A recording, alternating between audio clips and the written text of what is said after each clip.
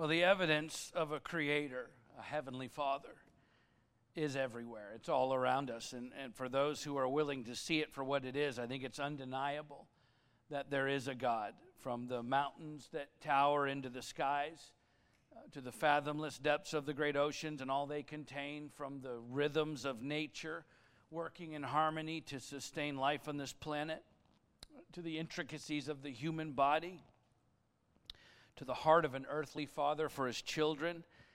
The grandeur and wonder of God is undeniably evident everywhere we turn. The fingerprint of a creator is all over the natural world.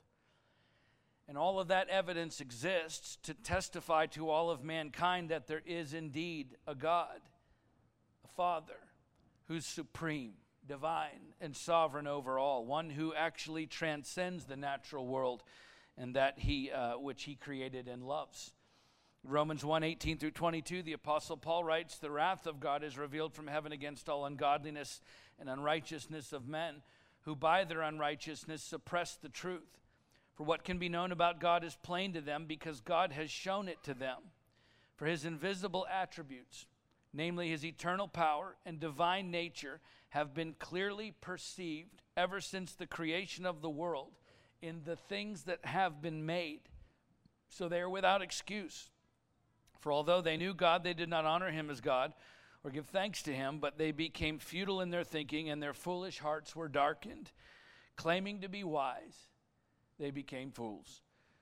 I'd say that's just as accurate a description of many people today as it was then, and yet we have available to us throughout the world all of this evidence to support our truth claims about the one true God, our Father in heaven. And so in the interest of using that evidence to convince unbelievers that there is in fact a God, that all of this order and meaning in the natural world didn't occur by some random purposeless accident. Rather, it was intended, calculated, deliberately created by an intelligent and all-powerful being, right? Believers have therefore, over the past couple of centuries at least, developed these convincing arguments to that end, because we want others, of course, to recognize and acknowledge that God exists, with the hope that once we accomplish that, once we're able to persuade an unbeliever that there is in fact a God, then maybe from there we can lead them to faith in Jesus Christ, the very embodiment of that one true God. And so we learn, sometimes we even rehearse and practice these arguments concerning the evidence of a creator, which is actually a religious discipline. It's called apologetics. And there's some famous apologists who are skilled in making apologetic arguments, people like C.S. Lewis, Os Guinness, William Lane Craig, Lee Strobel. There are many others who are masters of the discipline of Christian apologetics, and yet we should be grateful for these men and women who practice and teach apologetics so skillfully, because they are in fact gifts to the body of Christ. However, when we use apologetics as our first approach to unbelievers, I think sometimes we run the risk of winning arguments for Christ rather than winning hearts for Christ. And the problem with that is we're not called to just win arguments for him. We're called to win hearts for him. And for what it's worth, I think most apologists in modern Christianity would agree with that statement. So although there is certainly a place for apologetics in evangelism, I don't think it's always the best approach as our first approach, because I think it is much more effective, before we try and prove to someone that God exists, to first show them what God is like. And so just as the existence of God is on display in creation, the character of God is on display in his people, or at least it should be. And where that should be evident more than anywhere else is in our fathers. Because listen, men, we can teach our children all about God, what his word says, who he is, what he did for us. But if we don't actually show them what that looks like by reflecting his character in ours, our words will have little lasting impact in their lives. And of course, this applies to not only fathers and our children, but to all believers and all the people we have relationships with, because it's far more powerful for us to show people what God is like than it is to tell them what he's like.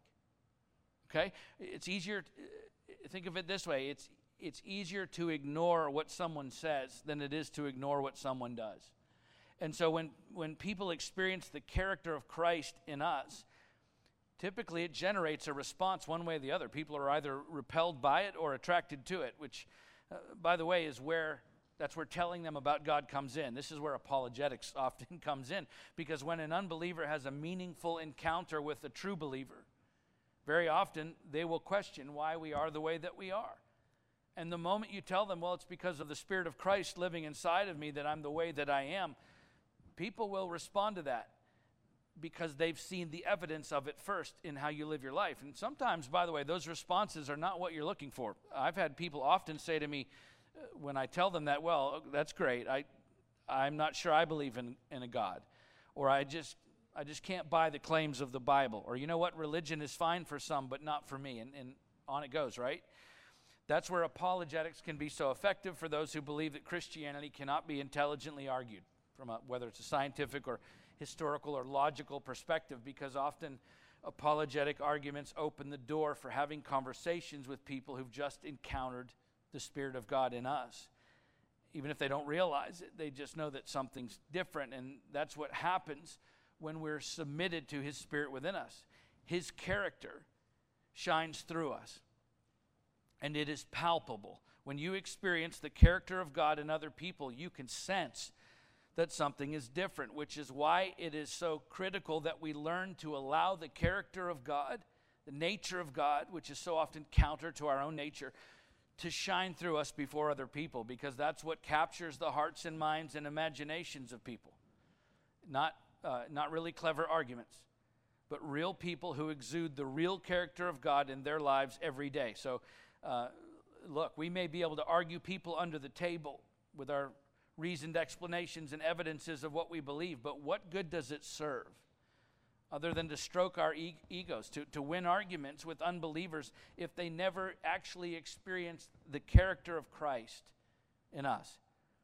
And of course, all you have to do is look at social media to get a face full of professing believers who are bent on winning arguments without any evidence whatsoever of even a shred of concern for the souls of those with whom they're arguing. And if there was ever a time when it was crucially important for Christians to radiate the character of Christ, I'm telling you that time is now, because our culture seems to be more divided than ever. People need to see Jesus in us far more than they need to hear better arguments. And again, there's a place for reasoning and explaining and defending the faith. The Bible's clear on that. I'm simply saying, before we give people arguments as evidence of what we believe, let's let them experience the evidence of what we believe by allowing the true character of Christ to shine through us. Because then our arguments will go much further when they're reflected in the way that we live and love and interact with other people. And in our story today, as we continue to work our way through the book of Esther, we find the character of God at work in the lives of and on behalf of His people, as they are also confronted by an extremely sharply divided culture. And their response to God's working in their lives then is probably different than what we would condone today, because of all of this occurred in the covenant before the covenant was fulfilled in Christ. So this is a different time under a different covenant for God's people. But listen, His character, which is revealed in the story, is the same, because as we saw last week, God never changes. So let's pick the story up where we left off last week, and we'll see what we can learn about the character of God. And just a bit of backstory, in case you weren't here last Sunday. Haman is the king of Persia's number one official, his right-hand man. He was plotting to have Mordecai, who was Esther's adopted father and a lesser official in the royal court. He was plotting to have Mordecai killed for refusing to bow before him. Right, because Haman was a descendant of the Amalekites, the ancient enemies of the Jews. And so just before Mordecai is to be executed, in a stunning turn of events, God intervenes, and Mordecai is not only spared, but he was actually honored by the king, who was reminded that Mordecai had foiled an assassination plot against the king some 5 years earlier. But don't forget, still very much in effect at this point in the story was a royal decree devised by Haman and signed by the king, also stemming from Mordecai's stand against Haman, for all of the Jews everywhere to be completely annihilated. Right? That hasn't changed. And so that still includes Mordecai and Esther, by the way, who are Jews. So Haman's ultimate wish for Mordecai and all of his people to be wiped off the face of the earth was still on schedule at this point. He would just have to wait a little longer than planned to see Mordecai come to an end. Meanwhile, even as Haman was plotting against Mordecai and the Jews, Esther and Mordecai are plotting for Esther to convince the king to somehow reverse the fortunes of the Jewish people so they might live. It's an incredibly delicate position for Esther to be in because of the perfect storm of conditions involving, first of all, Persian law, which said that all decrees of the king, all edicts of the king were irrevocable. It couldn't be changed. And secondly, because of the recent closeness of Haman to the king and the recent distance of Esther from the king, right? They hadn't seen each other in over a month by the king's choice, which is probably an indicator that his feelings for her had begun to wane, as we saw last week. And then finally, because of the king's own disposition and behavior, which was erratic at best, and it was downright psychotic when at his worst. And we'll talk more about that in a minute. So as we pick the story up here, Esther is now hosting her second royal feast for the king and Haman in as many days. She's very deliberately taking time to reestablish some rapport with the king because she hasn't seen him for a month before presenting this incredibly complicated and delicate request, which the king has repeatedly been asking for already, right? From Esther, like, why are we doing this? What do you want? He's getting ready to ask her again. So let's read it together. Esther chapter 7, we'll start with the first 6 verses. So the king and Haman went into the feast with Queen Esther. And on the second day, as they were drinking wine after the feast, the king again said to Esther, "What is your wish, Queen Esther? It shall be granted you. And what is your request? Even to the half of my kingdom it shall be fulfilled." Then Queen Esther answered, "If I've found favor in your sight, O king, and if it please the king, let my life be granted me for my wish and my people for my request. For we've been sold, I and my people, to be destroyed, to be killed, and to be annihilated. If we'd been sold merely as slaves, men and women, I would have been silent, for our affliction is not to be compared with the loss to the king." Then King Ahasuerus said to Queen Esther, "Who is he, and where is he who has dared to do this?" And Esther said, "A foe, an enemy, this wicked Haman." Then Haman was terrified before the king and the queen. So the king asked Esther a third time, "Hey, what is it you want from me?" And Esther then, after 2 days of feasting and drinking with the king, finally introduces her incredibly delicate and dangerous request for the king to turn against his closest advisor and confidant, Haman. But it's even more complicated than that, because she not only has to accuse Haman, but she also has to do it without incriminating the king, knowing full well that he was not only complicit in condemning the Jews to certain death, albeit unwittingly, but he was also the one who authorized and signed and sent out the royal decree to carry out the genocide against the Jews. It's really hard to overstate the complexity and precarity of Esther's position here, because in truth, the king is just as guilty as Haman. And if Esther's not careful, she could very well bring the king's wrath down upon herself, as his propensity to deal harshly with people, even those closest to him, was already well documented, right? We know about the first queen, Vashti, who he banished from the royal court forever for refusing to come and perform for him and his drunken guests. And the 4th century BC historian Herodotus records an event involving a very wealthy man named Pythias of Lydia. The story is he was a descendant of Lydian royalty before the Persian conquest, and he contributed lavishly to King Ahasuerus toward the cost of the coming war with Greece. He also entertained the king very graciously on his way to the war as well. So these two are very close. In fact, the king is so pleased with Pythias and his friendship with him that he in return gives 7,000 gold derricks, Herodotus says, or Persian coins, back to Pythias. So by all accounts, this is a great relationship between these two men. And so as the Persian army is marching off to war with Greece, Pythias asks King Ahasuerus to release Pythias' eldest son from the obligation of military service so that he could stay back and care for Pythias in his old age. Of course, he's still going to send the rest of his sons off to war. And the king, Ahasuerus, is incensed by Pythias' request, yet he agrees to release the oldest son from the military. And so what he does is he has Pythias' son brought to him, to Ahasuerus, and he cuts him into 2 pieces. And he lays one half of his body on the left side of the road, the other half of his body on the right side of the road, and then he makes the entire army march down the road in between the body, just in case anyone else is considering staying behind.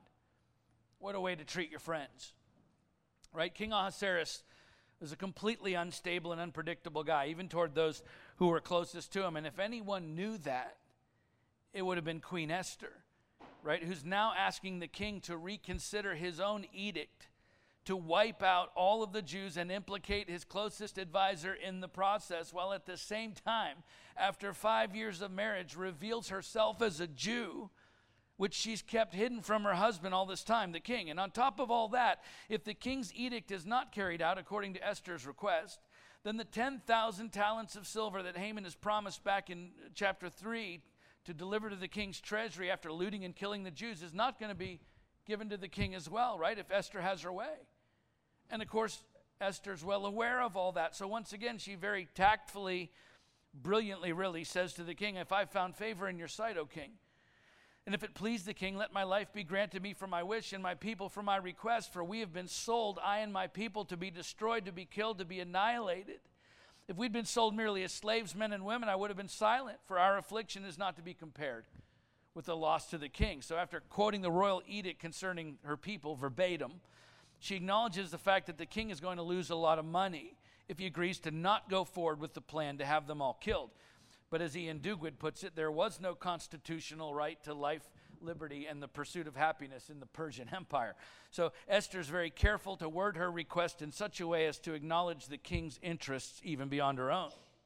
And so in a very skillful and yet enigmatic way, Esther baits the hook and then waits to see if the king will bite. And of course he does, with a response that is eerily similar to King David's response to the prophet Nathan, who in much the same way baited the hook for David after his own sin with Bathsheba. So King Ahasuerus, in a furious rage, asks Esther, who is he? Where is he who has dared to do this? Yet unlike Nathan, Esther does not implicate the king in her answer. She deftly says, a foe and an enemy, this wicked Haman. And in that one statement by Esther, all becomes clear. Haman realizes for the first time that his plan to kill the Jews includes the queen.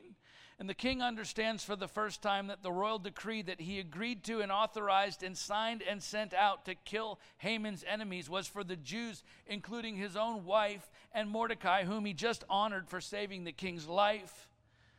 I mean, what a moment it must have been. And now, what does the king do? What could the king do? His wife has accused his closest advisor of plotting her own death and all her people, and yet the king knows good and well that he is as guilty as Haman in that plot. So what to do? How can he possibly punish Haman without implicating himself? And even if he finds a way to stop Haman, how can he stop the royal edict, which was irrevocable? It could not be reversed. Esther has just put the king in an extremely difficult position. Haman is terrified for his own life, and all the Jews, including Mordecai and Esther, are still under a death sentence. But keep in mind, this isn't just about the king changing his mind and it all stops. The edict was sent out to all the people in the known world at the time who were preparing to attack and kill the Jews. You can't just make a decision at the palace and that goes away. This entire situation has just gone off like a grenade in the room. That's why the king responds the way that he does. Let's read it, verse 7. The king arose in his wrath from the wine drinking and went into the palace garden. But Haman stayed to beg for his life from Queen Esther, for he saw that harm was determined against him by the king. So the king storms out of the room. Actually, because he has no idea how he's going to deal with this situation without implicating himself. And yet he's furious at the same time with Haman for putting him in this position. And he clearly wants to punish him. So he heads out into the palace garden to think through his options. When he returns, he finds that Haman has just solved the problem. Verse 8 to the end of the chapter. Let's read it. And the king returned from the palace garden to the place where they were drinking wine, as Haman was falling on the couch where Esther was. And the king said, will he even assault the queen in my presence, in my own house? As the word left the mouth of the king, they covered Haman's face. Then Harbona, one of the eunuchs in attendance of the king, said, moreover, the gallows that Haman has prepared for Mordecai, whose word saved the king, is standing at Haman's house 50 cubits high. And the king said, hang him on that. So they hanged Haman on the gallows that he had prepared for Mordecai. And then the wrath of the king abated. So in the span of just a few moments from the time that Esther reveals her request to the king, justice was served to Haman in an unlikely turn of events, to say the least. The king needed a way to punish him and really to shut him up for good so that he could not implicate the king later in the plot to kill the Jews, which the king himself, of course, unwittingly approved. So Haman unwittingly provides the perfect excuse for the king to have him killed. Okay, in the Persian Empire, harem protocol dictated that no one but the king could ever be alone with one of the women from the harem. So first of all, Haman should have left the room according to law when the king left the room, but in his exasperation and fear, Haman stays to plead for his own life from Esther, and then he throws himself down on the couch that Esther was sitting on, bowing before her, to beg for his life, which was the last nail in his own coffin, because the law also said that even in the company of others, no man could approach a woman of the king's harem within 7 steps. And so for Haman to fall on the very couch that the queen was sitting on was unthinkable under Persian law. And of course, the moment the king saw it, he knew immediately that his problem had just been solved. And so he declares in a way that everyone within earshot might hear him, "Will he even assault the queen in my presence, in my own house?" Which was all that his servants needed to hear as they rush in and cover Haman's head and lead him to the very gallows that he had built for Mordecai. Interestingly, by the way, there are amplified translations of many of the Old Testament Bible stories. They're called Targums. They were shared by first century AD rabbis as the common language of the people was transitioning from Hebrew to Aramaic.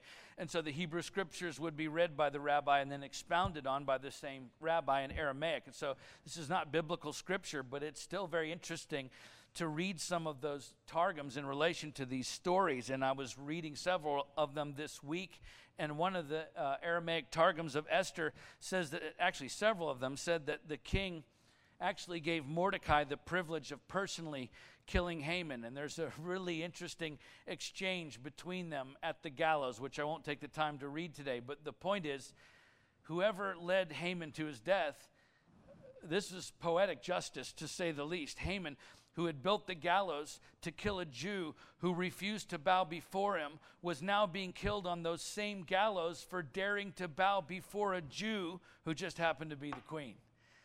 Right? And as we'll see in a moment, Mordecai ends up acquiring Haman's position and property. I mean, you can't make this stuff up. Right? In fact, not even Esther and Mordecai could have planned or predicted Haman's end to come the way that it did, which of course tells us more about the character of God than it does anyone else in the story. Because listen, God's justice for his people rests in his character, not in ours. Right? As mentioned last week, although we certainly have a part to play in God's plan for our lives, of course, but ultimately he not only supplies all that is needed for his will to be accomplished in us, but the merit for all that he provides is found in him, not in us. In other words, God is just, not because of who we are, but because of who he is.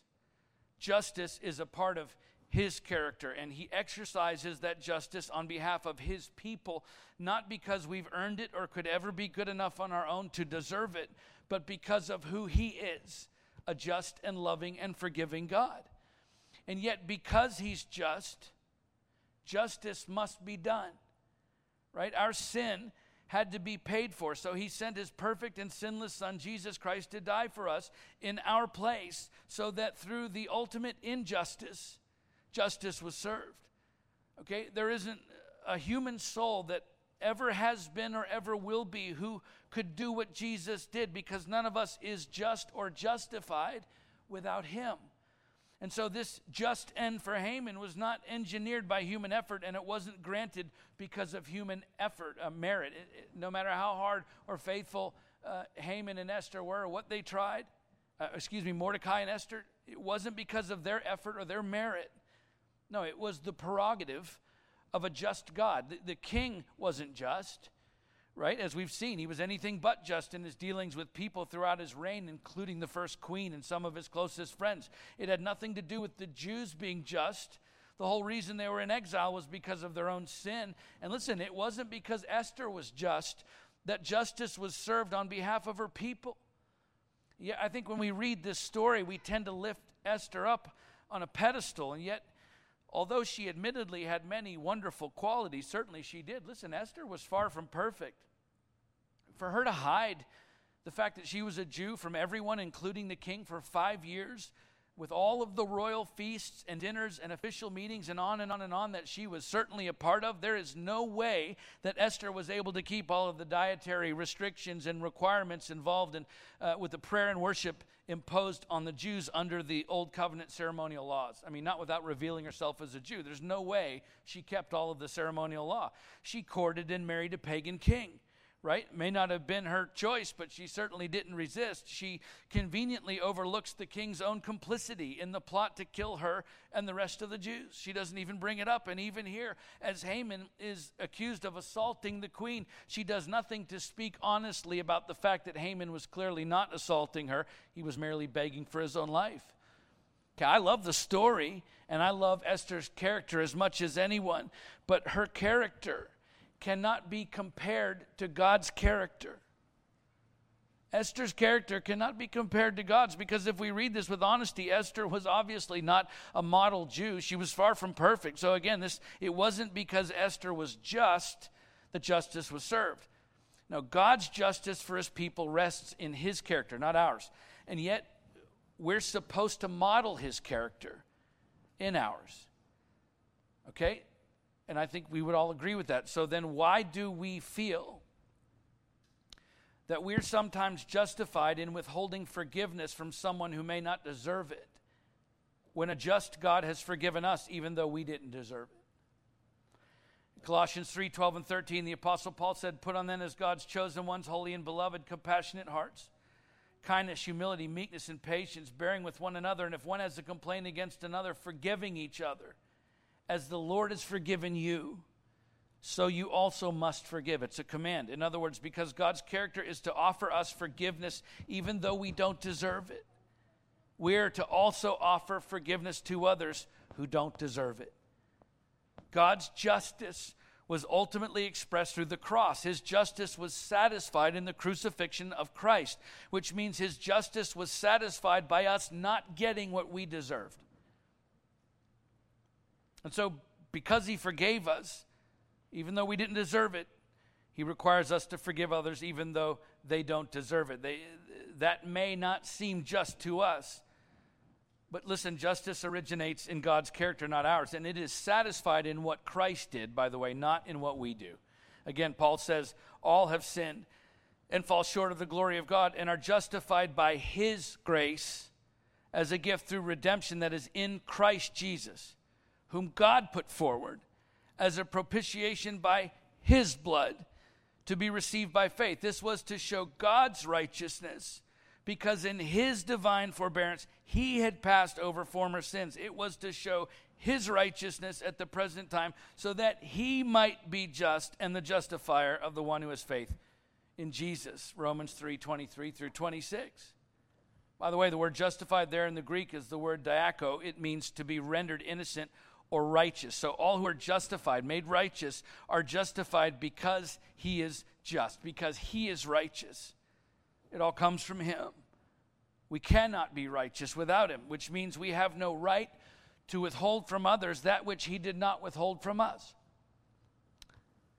But listen, so much of our behavior that we think is just, if we're being honest, I think is nothing more than pride, jealousy, and bitterness dressed up in self-righteousness. Listen, we cannot hold back forgiveness when we've been hurt or offended. We cannot carry those offenses around with us as if by our own merit we're somehow justified in withholding forgiveness. No, all have sinned and fall short of the glory of God. That is a club that every single one of us is a member of. No exceptions, no exemptions, no special cases. Every single one of us who is justified by faith in Christ is so justified only because of Christ, which means we're required to reflect his character by offering to others what he offers to us. Compassionate hearts toward others, even when they don't deserve it. We cannot withhold kindness, humility, meekness, patience, forgiveness. Okay? Listen, God will see to it that justice is done on your behalf. Our job is to bear with one another, and if one has a complaint against another, forgiving each other as the Lord has forgiven you, so you also must forgive. Okay? We can win arguments all day long.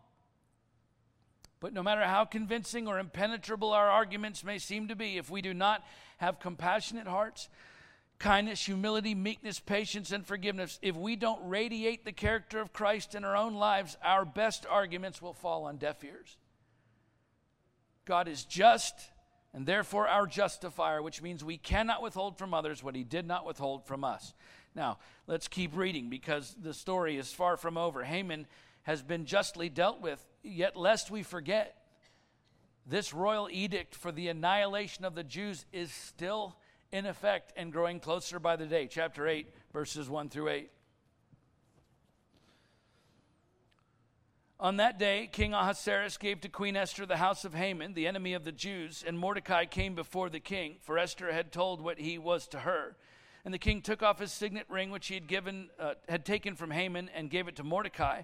And Esther set Mordecai over the house of Haman. Then Esther spoke again to the king. She fell at his feet and wept, and pleaded with him to avert the evil plan of Haman the Agagite and the plot that he had devised against the Jews. When the king held out the golden scepter to Esther, Esther rose and stood before the king. And she said, if it please the king, and if I've found favor in his sight, and if the thing seems right before the king, I am pleasing in his eyes, let an order be written to revoke the letters devised by Haman the Agagite, the son of Hammedatha, which he wrote to destroy the Jews who were in all the provinces of the king. For how can I bear to see the calamity that is coming to my people? Or how can I bear to see the destruction of my kindred? Then King Ahasuerus said to Queen Esther and to Mordecai the Jew, behold, I have given Esther the house of Haman, and they have hanged him on the gallows, because he intended to lay hands on the Jews. But you may write as you please with regard to the Jews in the name of the king, and seal it with the king's ring. For an edict written in the name of the king and sealed with the king's ring cannot be revoked. In other words, don't miss what he's saying. Ahasuerus is saying to Esther, I can't take back the royal edict that says the Jews are to be attacked and annihilated. I can't reverse it. Because an edict written in the name of the king and sealed with the king's ring cannot be revoked. I can't do anything about that. However, what I can do is let you and Mordecai write another edict in my name in response to the first, as you please. And that edict will carry the same weight and authority as the first. By the way, this second decree we're talking about here is far more than a last-ditch effort to save the Jews from certain death. This is, in fact, the fulfillment of the promise of God to deliver the Jews from their enemies, an ancient promise to his people, okay? As well as this plan by Mordecai and Esther is going, and it's going swimmingly. What's happening here is ultimately not a result of the faithfulness of Mordecai and Esther. It is a result of the faithfulness of God to keep his promises to his people, okay? God's faithfulness toward his people rests in his character, not ours. As mentioned earlier, Esther was not always faithful to God's covenant, but God is always faithful to his covenant. God always keeps his promises, even though we don't. Just as Paul reminded Timothy, if we are faithless, he remains faithful, for he cannot deny himself. 2 Timothy 2:13. Back in Genesis 12, God declared those who bless Abraham and his offspring will be blessed, while those who curse them will be cursed. You see, Haman wasn't just taking on the Jews. He was taking on their God. And the consequences that are about to follow for all those in Persia who will soon attack the Jews are a result of offending the King of Kings far more than they are of offending the king of Persia. The punishing judgment that will be brought to bear on the heads of the enemies of the Jewish people, which will ultimately bring about the Jews' deliverance, is because of the faithfulness of God in keeping his promise to them. And this second decree, signed, sealed, and delivered by the king, is the assurance that God is about to make good on that promise in epic fashion. And here's the beautiful truth about this character trait of God concerning us today. He never changes. He keeps his promises today just as he did then, and in keeping those promises, he's fixed his character.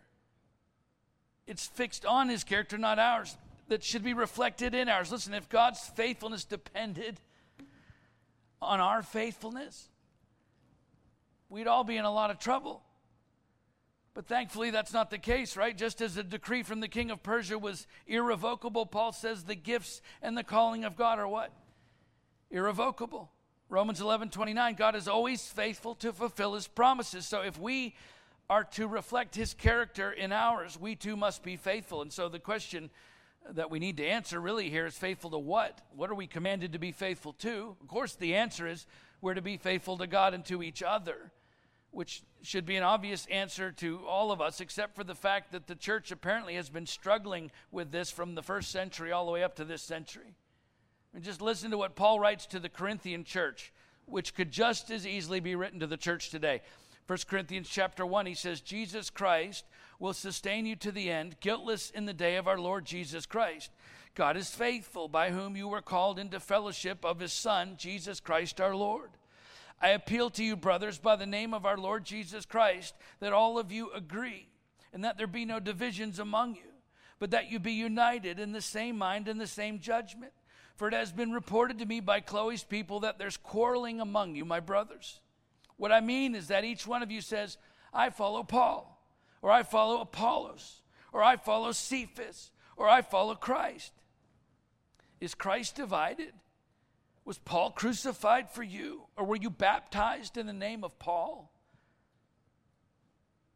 You understand what he's saying? Listen, I understand political passion.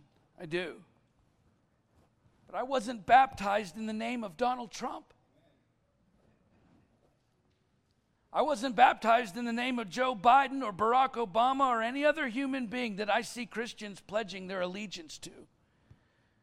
Do we pray and support our leaders? Of course we do. God's word is clear on that. But I'm telling you, there's no president, no Congress, no Supreme Court. There's no government or king or country on this earth that can save us. There's but one God who can save us, and his name is Jesus Christ. And it is to him and him alone that we owe our ultimate allegiance and worship and devotion to. Furthermore, he is what unites us, not politics or governments or policies. In fact, the moment we put our faith and trust in anyone or anything but Christ, that is the moment the church begins to divide, just as Paul describes to the first century church in Corinth and to us. And yet we're called by the name of our Lord Jesus Christ that all of us agree and that there be no divisions among us, but that we be united in the same mind and the same judgment. Well, listen, that kind of unity can never happen when our focus is on a political leader or a government or any other human being or human institution. No, that kind of unity that Paul commands us to have for one another can only be found when we are all, every single one of us, fixated on Christ alone. We're to be faithful to him and to one another. And yet it's easy, it's easy to find Christians ripping each other over to shreds over everything that divides us rather than lifting one another up over everything that unites us. I mean, if I had $1 for every time I saw a professing believer on social media just picking a fight, has anyone's mind ever been changed reading a post on Facebook? I mean, come on, what are we doing? I'll tell you what we're doing. In fact, we're grieving the Holy Spirit. In addition to the message that we're sending to unbelievers who are watching the church implode on itself over politics, we're grieving the Holy Spirit. And listen, please hear me. There are certainly moral issues that have been politicized, things like abortion. And the voice of the church should ring loud and clear in defense of those who cannot defend themselves. That is at the very core of the gospel. But true politics cannot be the focal point of the church. Not if anyone is ever going to take us or our message seriously, because the Republican message is not our message. Sorry. The Democratic message is not our message. The libertarian message is not our message. Listen to me. The gospel of Jesus Christ is our message. It's just what Paul said to the Corinthian church. I decided to know nothing among you except Jesus Christ and him crucified. I'm not telling you not to be involved in politics. I'm involved in politics. We'd better be. But that shouldn't be the focus of the church. And yet all too often it has become. I decided to know nothing among you, Paul says, because you're so divided. You're talking about all these different people that you follow. I've decided to know nothing among you except Jesus Christ and him crucified. That's all I'm going to talk to you about, because that's what we're supposed to be focused on. It's the only thing that can unite us when we're called to be faithful to God and to each other in this, because that is also the character of God. And so we can argue with one another about politics from now till Jesus comes back, and we can make all of the best arguments, but if we don't radiate the character of Christ first in everything that we say and do, then I'm telling you, all of our arguments are worthless. Let's finish the story, verse 9 to the end of the chapter.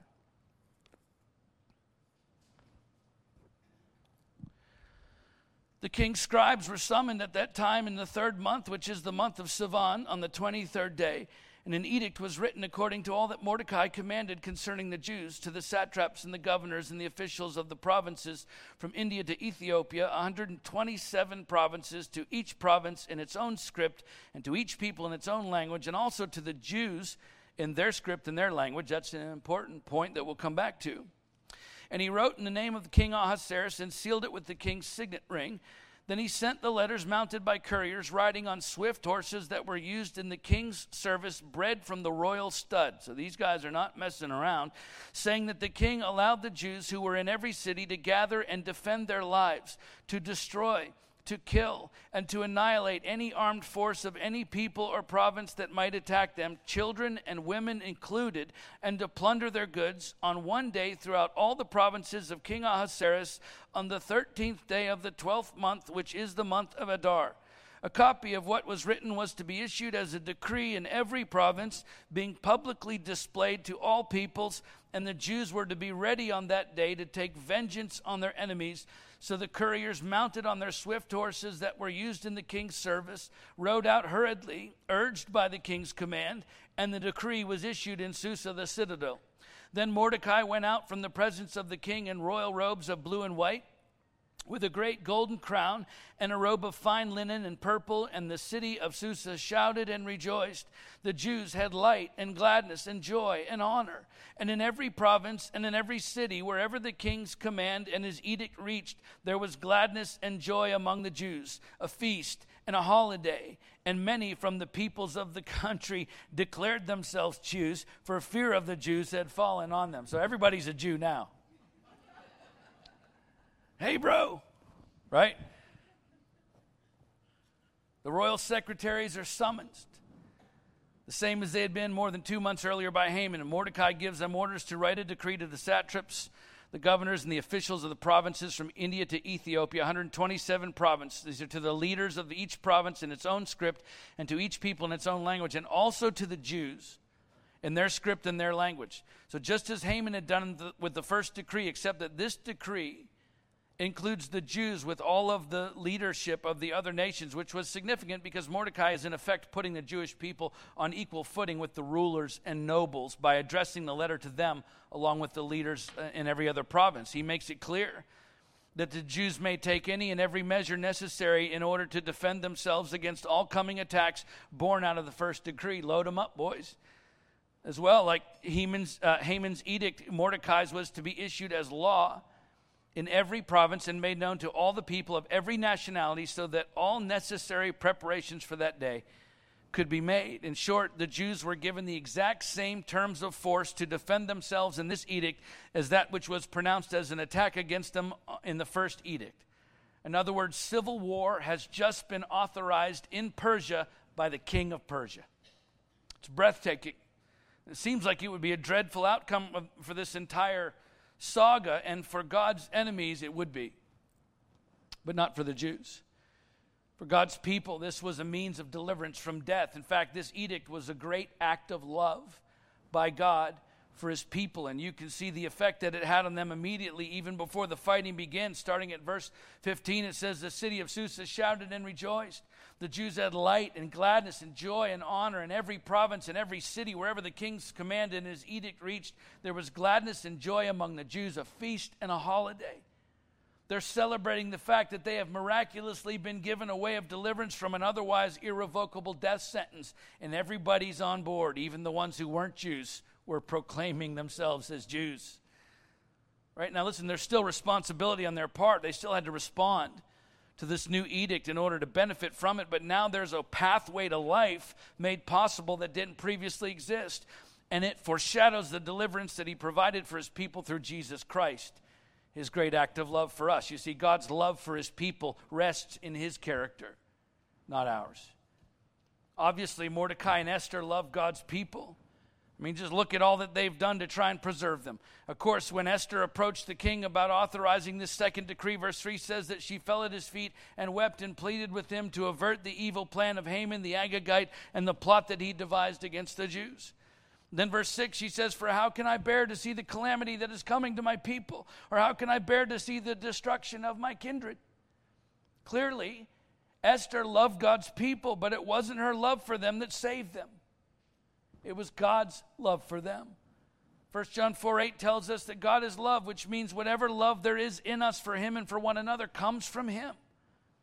Right? Which also means that our love for others cannot be based on how much they do for us or how much they need us or even how much they love us. No, our love for others is based on how much God loves us and how much he loves them.